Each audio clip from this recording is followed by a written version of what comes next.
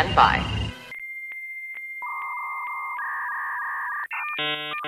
Hello, this is Penn Jillette. The possibility exists that if I were to actually listen to the lackadaisical Librocubicularist podcast featuring host Jordan Maywood, I would potentially enjoy it. A ringing endorsement. Potentially enjoy this episode, which will start after the other half of my magical comedy duo Teller gives us a countdown. Take it away, Teller. Hello, welcome to the Librocube. My name is Jordan Maywood, and I am the lackadaisical Librocubicularist. I am. Don't you goddamn forget it. Something I like to say at the top of every show is that there will be spoilers. This is not a 100% chance of spoilers, but the odds are high. And this will be your one and only warning, most likely. Another thing that I quite often, maybe every time, say at the top of every show is that if you like what you hear, the only payment I ask is $1 million.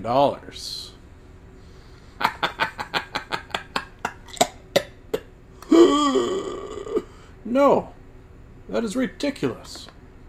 The only payment I ask is perhaps you pass the podcast on to a friend, perhaps you rate, subscribe, and comment within iTunes, as that is what, podcasts enjoy. It is their food and sustenance that keeps them alive. So, to keep this podcast alive? That's not a word. To keep it alive, though, do those things. Why don't you?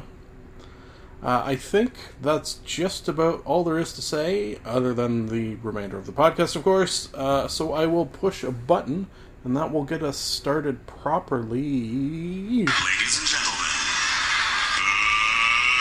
let's get ready to review some things.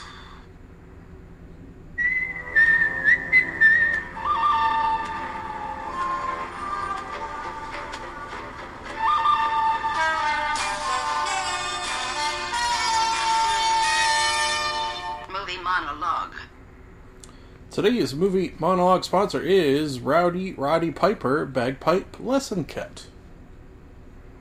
Thank you for sponsoring this, in which I have 3 movies to talk about. The first being They Live, the 1988, rather. Wow. So I was born in 81, which means I was 7, if my math was correct. I don't think I saw this when I was 7.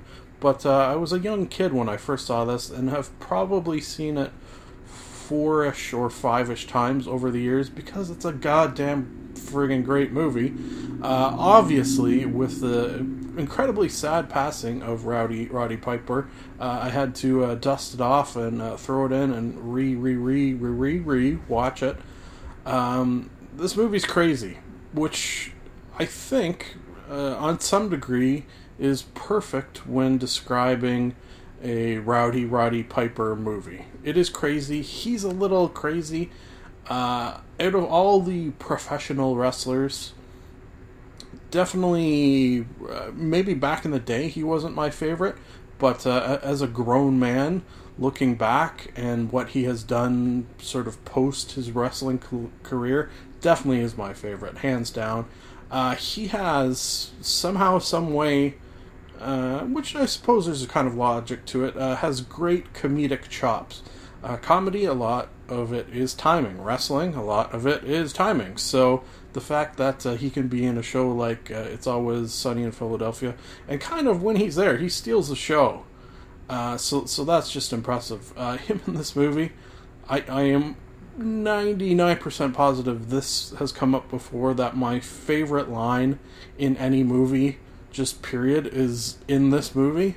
I'm going to paraphrase. Parachute? No. I'm going to paraphrase, just for the reason that I might not get it 100% correct. And that is, the line is, I am here to kick ass and chew bubblegum. And I'm all out of bubblegum. How do you describe this movie? With difficulty. Basically, aliens have invaded Earth. Us humans I'd like to consider myself one of the humans, do not yet realize this fact because they are able to look exactly like us, and they have sort of, through subliminal messages, kind of dumbed down the human species until Rowdy Roddy Piper comes along and puts on a pair of glasses that sort of renegade, a group of renegade humans has created, so that when you put them on, you can see the aliens. Their sort of human disguise is pulled down. Considering this came out in '88, these alien creatures look pretty cool. Pretty cool and scary. One sort of, I suppose, knock against how they look is that they look cool, but when the aliens talk, there's not really the, I guess you would say, correct mouth movement to their visages. Oh, yeah, how about that for a French word? I think it might be. Anyways, it's got. I don't want to say it's heavy on the comedy, but Rowdy Roddy Piper and Keith David, their sort of interactions with one another, and the just sort of, I believe tongue-in-cheek is a word you could use to describe this, really created this sort of cult classic that people who enjoy cult classics, this is going to be in your list, I can almost guarantee. Even after multiple views of this, still, I think, holds up 5 out of 5 for it. And very, very sad to hear about Rowdy Roddy Piper. So if he ever gave you in your life a smile, let's say, I think the chance that you will like this movie is large. So he will be missed. Moving on, because we got to do, the show must go on, and I think Rowdy Roddy would appreciate that fact. Moving on to A Deep Blue Sea. Mentioned to the missus the other day that they talked of this movie on the podcast How Did This Get Made, which I would recommend. That episode, any episode at all, but that one was good in particular.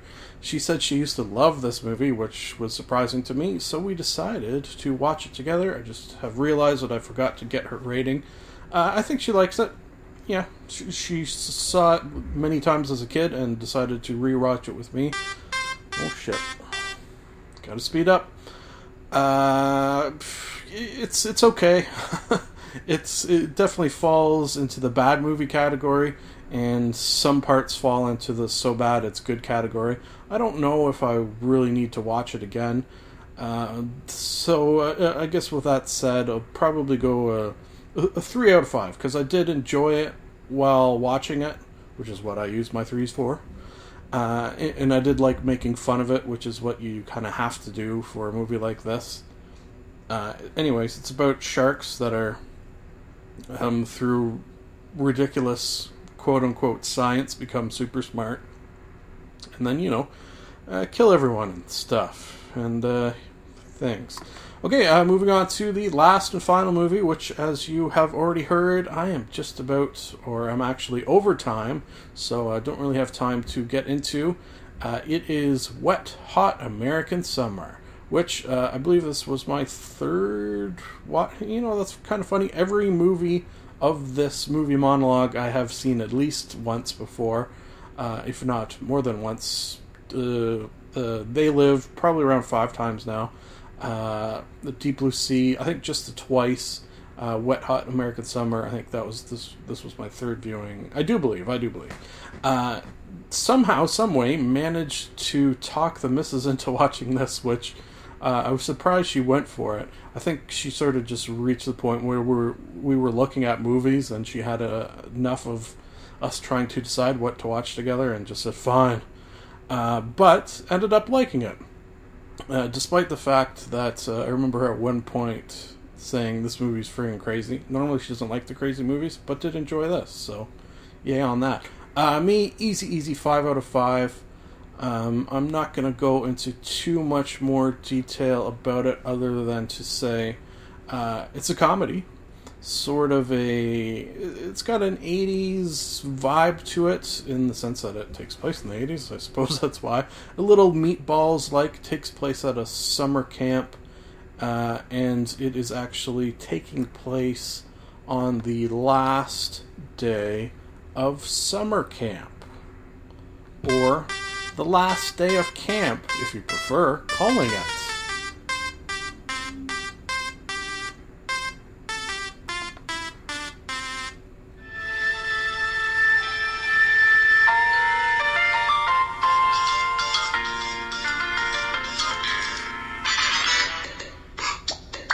Television talk. Today's television talk sponsor is Moist, Warm Canadian Winter, which is a movie about ice fishing camp during a warm winter where the ice never really gets hard enough to go out on. That sounds like an interesting film. Okay, in this television talk, I have brought back Wet Hot American Summer. What? Yes. I should perhaps be more specific and say Wet Hot American Summer, first day of camp, which, if you follow along with the Netflix-provided television programs, you will already know of this, and the fact that they, at least in the circles that I travel in, are plugging the shit out of this everywhere I turn, means that you potentially, probably have heard of this already. If you haven't, I will say, it's goddamn good. Just before I forget, because sometimes I forget to rate things if I don't say it right when I remember, I don't know if I can go 5 out of 5. Let me explain.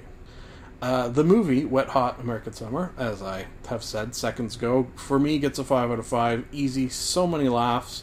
Hour and a half movie, laughs aplenty on one and after another, after another, after another. This, it's a television show. So it's much, much longer than an hour and a half. I think it clocks in at 4 hours or so, something like that. It's only 8 episodes, so it's not a super, super long television program. But I don't feel like there was quite as many laughs as there was in the movie, which is, I suppose, not surprising. I think if you were to pull out an hour and a half of this television show and stacked it up against the movie, which is not a fair thing to do, I'm not saying that by any means, I think you'd have more laughs in the movie than you would in the television show. So for that reason, I'd probably go closer to a 4 for the television show and 5 for the movie. Okay, have I justified my answer at all? That being said, can you really judge one against the other and be at all fair? Probably not, but I am not. As I have said once, and I will say many, many times, I'm sure, I am not a professional reviewer of things. I go with my gut and crazy logic that is sometimes not logic at all. This, as the title indicates, takes place on the first day of camp. I powered through these, binge-watched, as I do believe the kids say nowadays, within one weekend, just because this is sort of the perfect show for that. And I think the way creator David Wayne explains it is, it's almost like he just made a 4-hour movie. So sitting down and watching the whole thing basically in one sitting like I did kind of makes sense, if you're going to do it that way. He sort of wrote it that way. The other sort of fact is, because it takes place in one day, this entire series, sort of lends itself to that idea as well. Similarities to the movie are large. One sort of, and I wonder how it came about, difference is there was a lot more actors than there was, not a lot more, all the same actors from the television show, but a lot of the additional actors were from the television show Mad Men, it felt like, which was kind of strange that the makers of, or the Mad Men, the Wet Hot American Summer people and the Mad Men people seemingly don't cross over that much, except apparently they do, and all seemingly get along and work well together. So, yay on that, I suppose. It was just kind of a strange thing to see. What did I just want to say about this? Oh, yes. The fact that, and I don't think they ever made a nod to it, the fact that this is filmed, 10 years? I should have left that tab open. Okay, wait. Okay, so Wet Hot American Summer, the movie came out in 2001, and the show came out in 2015. And the fact that they have all the actors in the same parts, despite the fact that there's that time period in between, the fact that they, I don't think, ever mention it, and if they did, it was just the very, very slightest of nods. I appreciate and like. The other thing I appreciate and like is David Wayne. David Wayne, anything he gets his hand on, I think is going to be friggin' awesome. I just heard him on a podcast talking about, excuse me, Children's Hospital. If you ever get a chance to watch Children's Hospital, which I believe now is in its 7th season, I would recommend that as well. David Wayne, yay on him.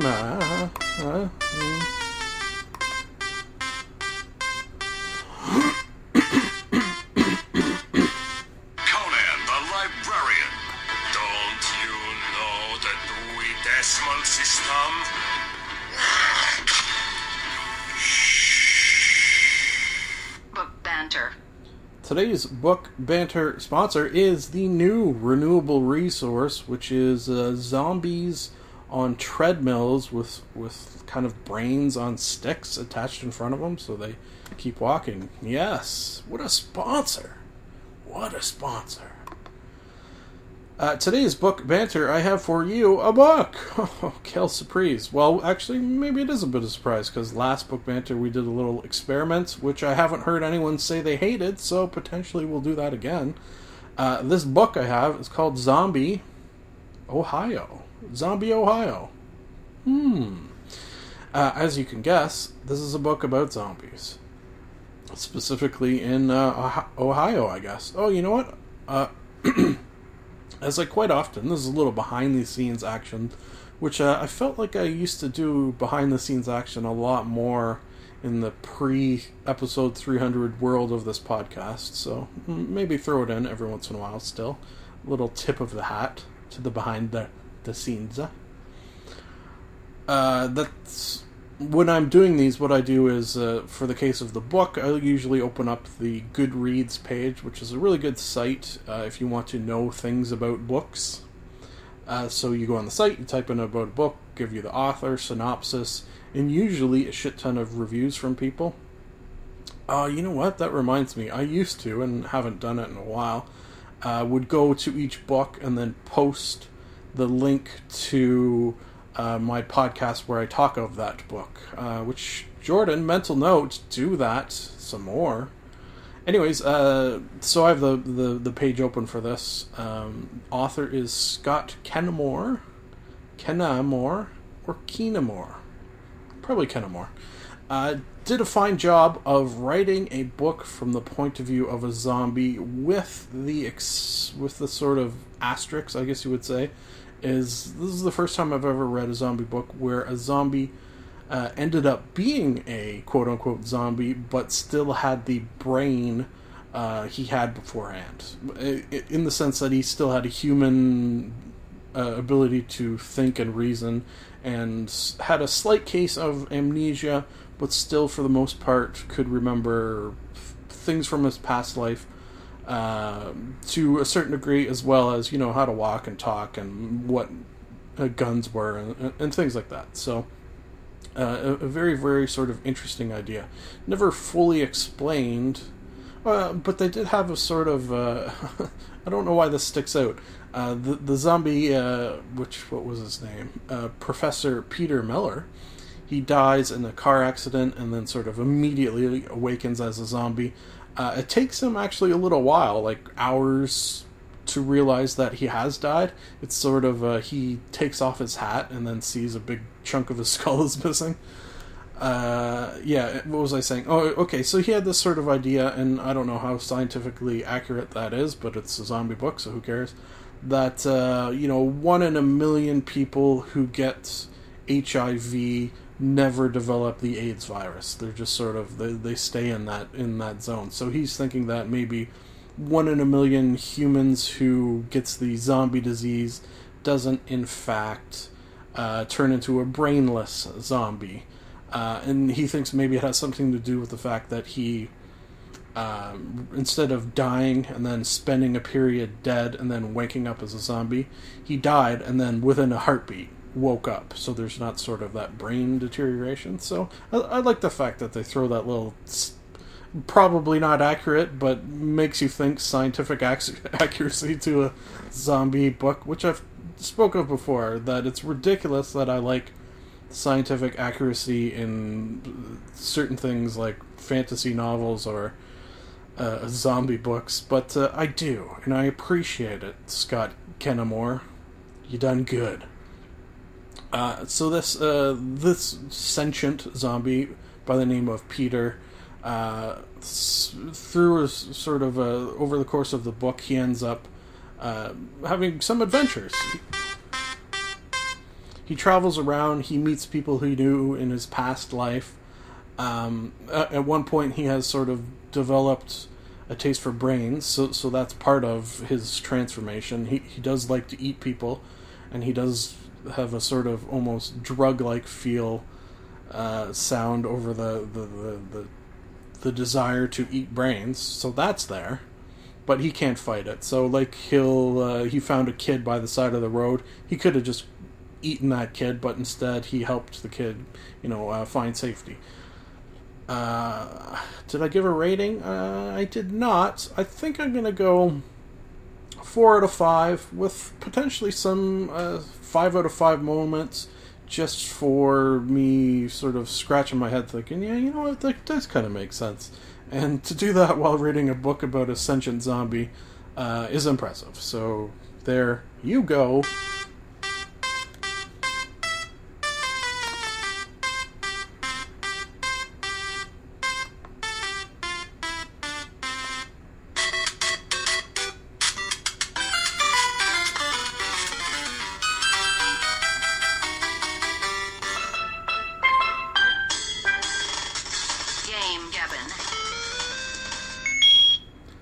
Today's Game Gabbin sponsor is Arm & Hammer Watch Cleaner. And the game, which I have for you, is called Hammerwatch, coincidentally. Totally coincidentally. Please take my word for that. Okay, so similar to my behind-the-scenes action for when I look for books, quite often when I do it for games, I'll just have the Wikipedia page open. Sometimes I'll have the Steam page open. Just something so I can go to see things like the developer of Hammerwatch is called Crackshell. This game was released in August 2013. Things of that nature. It's a hack and slash action adventure, according to this. Which, yeah, I can see that. I'd probably go closer to a dungeon crawler. It's got more of that feel to it. I cannot 100% remember if I have brought this game back before. I know I bought it a while ago, and I did remember playing it, but I don't know if I played it enough to talk about it on this podcast. But over the course of last weekend, I really, really got into it and played through both of the missions that, when you purchase the game, come with it. The reason I phrase that way is because you can actually go into the Steam store, and they have occasional games that have something called the Steam Workshop. Now, if you know what that is, you're listening to this saying, yeah, I know exactly what that is. We don't need to go into it. But the potential that someone listening to this has no idea what I'm talking about is, I think, maybe not high, but medium rare, let's say. So what that means is you buy a game, and then within the Steam Workshop, people just, I don't want to say average, everyday Joe Blows, but people who have a working knowledge on how to do these sorts of things. People have crafted things that can enhance your game. That's being sort of general there. So, for example, with this game, people have created additional levels. So I downloaded a couple of those and played as well. And I think that's why this game has done as well as it has, because I think this game has done very well, because I could finish the 2 levels that it came with, which were incredible, but I can also sort of a la Little Big Planets, I guess to a lesser degree, just because it doesn't quite have the audience or the tools for someone like myself to It doesn't come with the tools to make levels, or did it? Shit, you know what? Maybe I just said that and I'm totally off and there was a level editor included with it. Well, if there was, I have to imagine that it's not quite the level editor that came with Little Big Planet. You know what? How about on the note of Little Big Planet, if you are playing that, I have quite a few, I don't know, probably half a dozen, if I had to guess, levels created on that I spent a lot of time on. So why don't I throw out my PlayStation, what is it? PlayStation Network ID thing. It's, what is it? You can tell I don't play online a lot. It's Slow Cheetah 47 or Slow _ Cheetah 47. It is one of those two, which is also my Steam ID. So if you care to add me to that, I would love to be your friend on these two platforms. Just know that I play virtually zero online because I'm playing video games to escape from reality, not to have it thrust upon me by you son of a bitch.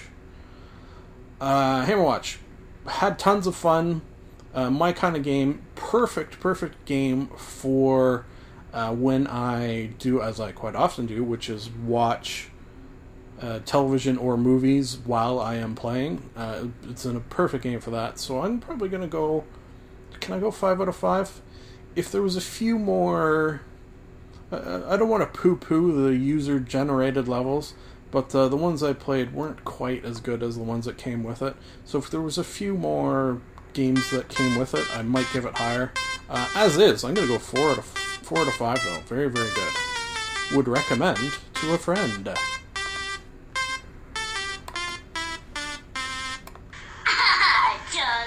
Charlie bit me.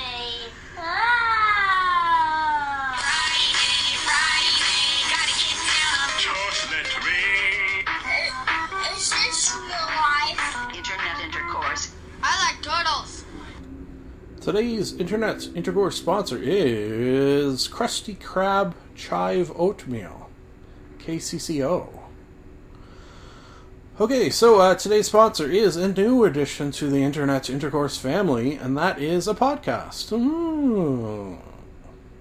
You know what? Just sitting here thinking, I can't remember if I've ever actually brought back the Chive, which is, I could call it a website, I could call it an app, but it's perhaps more than that. Perhaps that's short-shelling it. Perhaps it's short-shelling it. That doesn't make any sense. Perhaps it's short-selling it. English tough.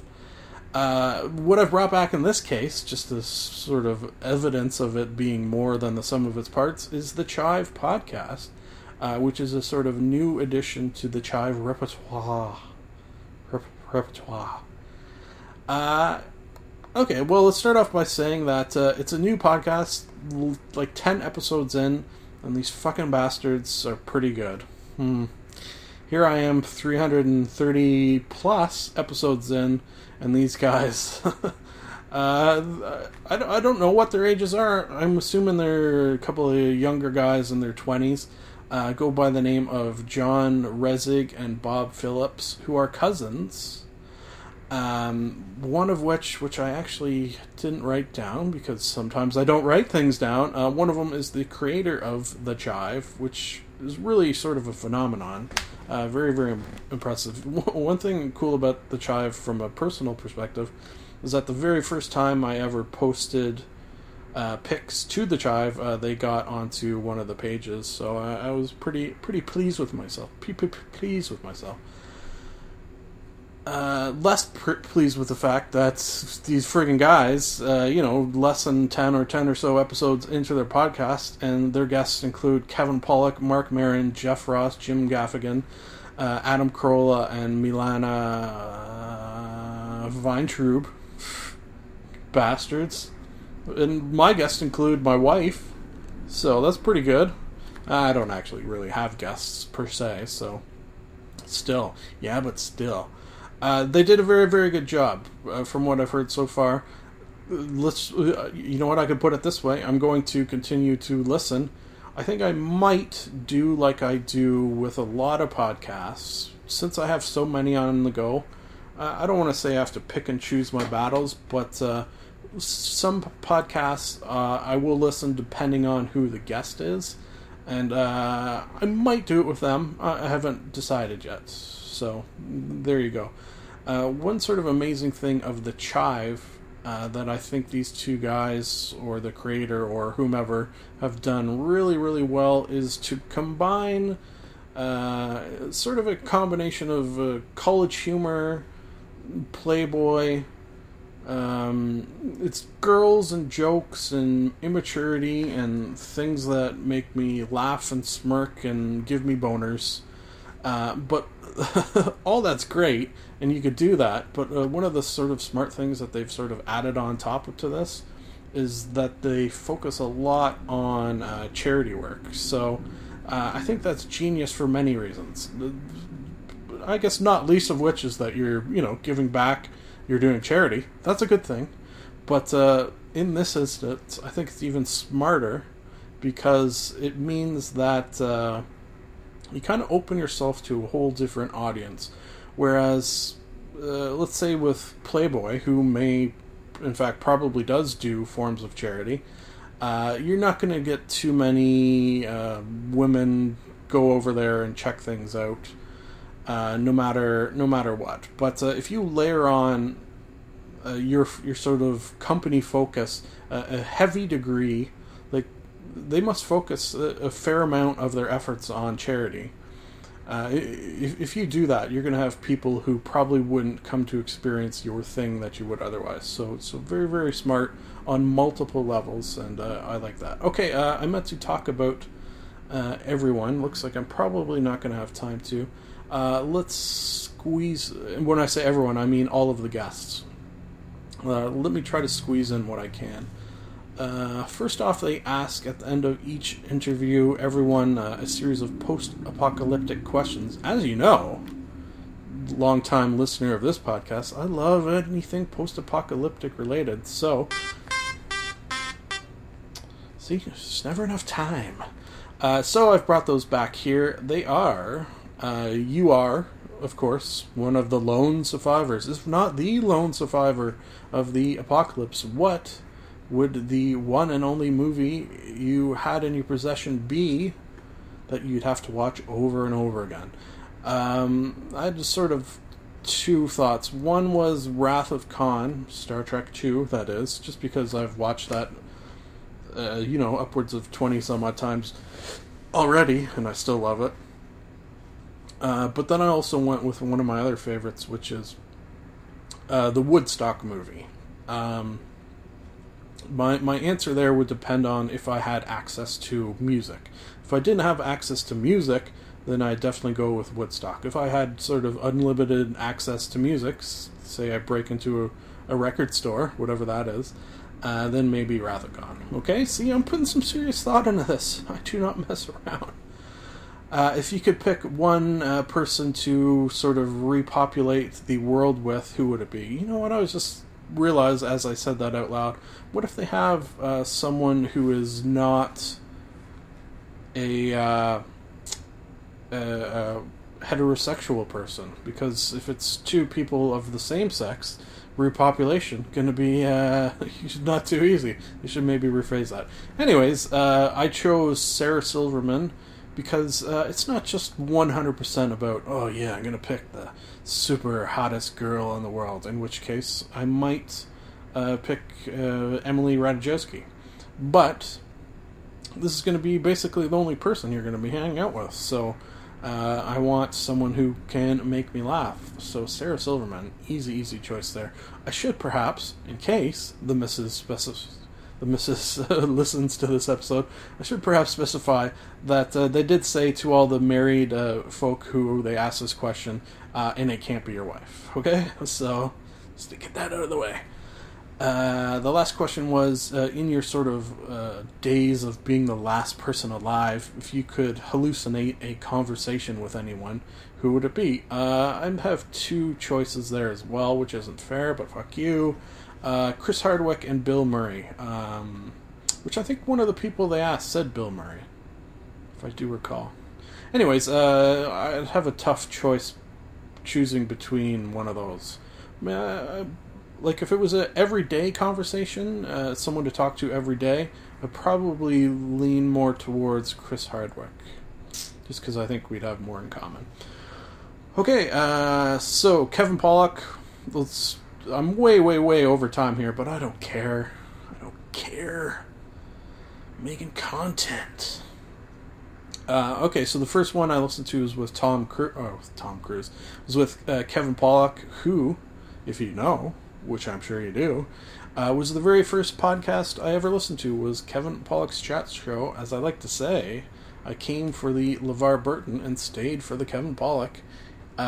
If you ever want to know a lot about a person, and they have appeared on the Kevin Pollak Chat Show, you are in luck, because you'll never have a more in-depth interview.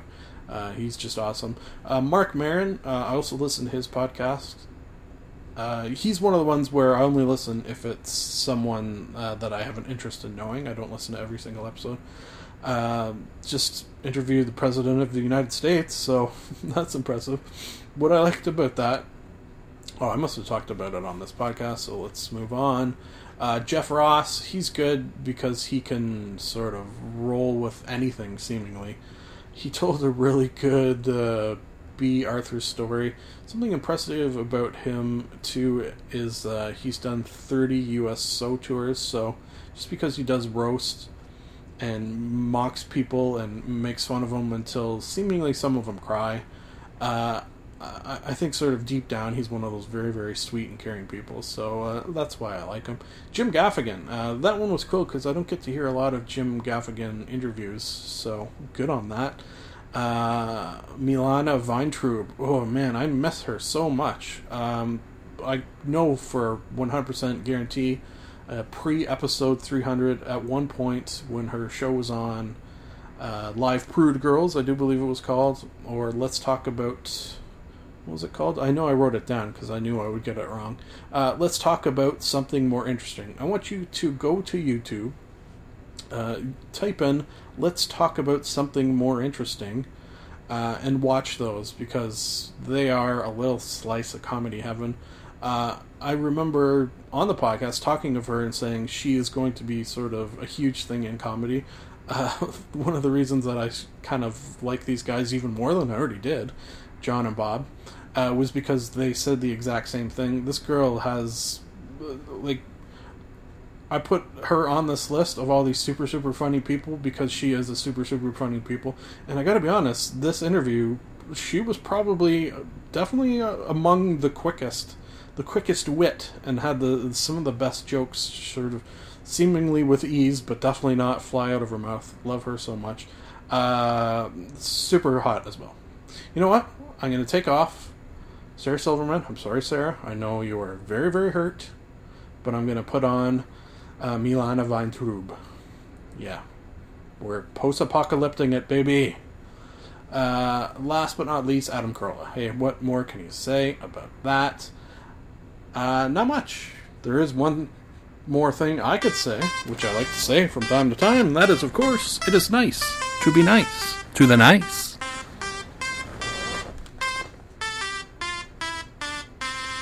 Done and done. And I mean done. Done and done. I like Ron. This is the end of the show. A sincere thank you for listening. Time to plug some things, and I do not mean butts. You can like us on Facebook. You can follow Jordan_Maywood on Twitter. You can subscribe and comment on iTunes. Lastly, if you would like to contact the podcast, you can email jordan.maywood@gmail.com. I would like to conclude that I am not a robot and that I have a theory. I've got a theory that it's a demon, a dancing demon. Nah, something isn't right there. I've got a theory. The best is yet to come, and babe, won't it be fine? You think you've seen the sun, but you ain't seen it shine. Wait till the warm-up's underway. Wait till our lips have met. Wait till you see that sunshine day. You ain't seen nothing yet. The best is yet to come, and babe, won't it be fine? The best is yet to come. Live long and prosper.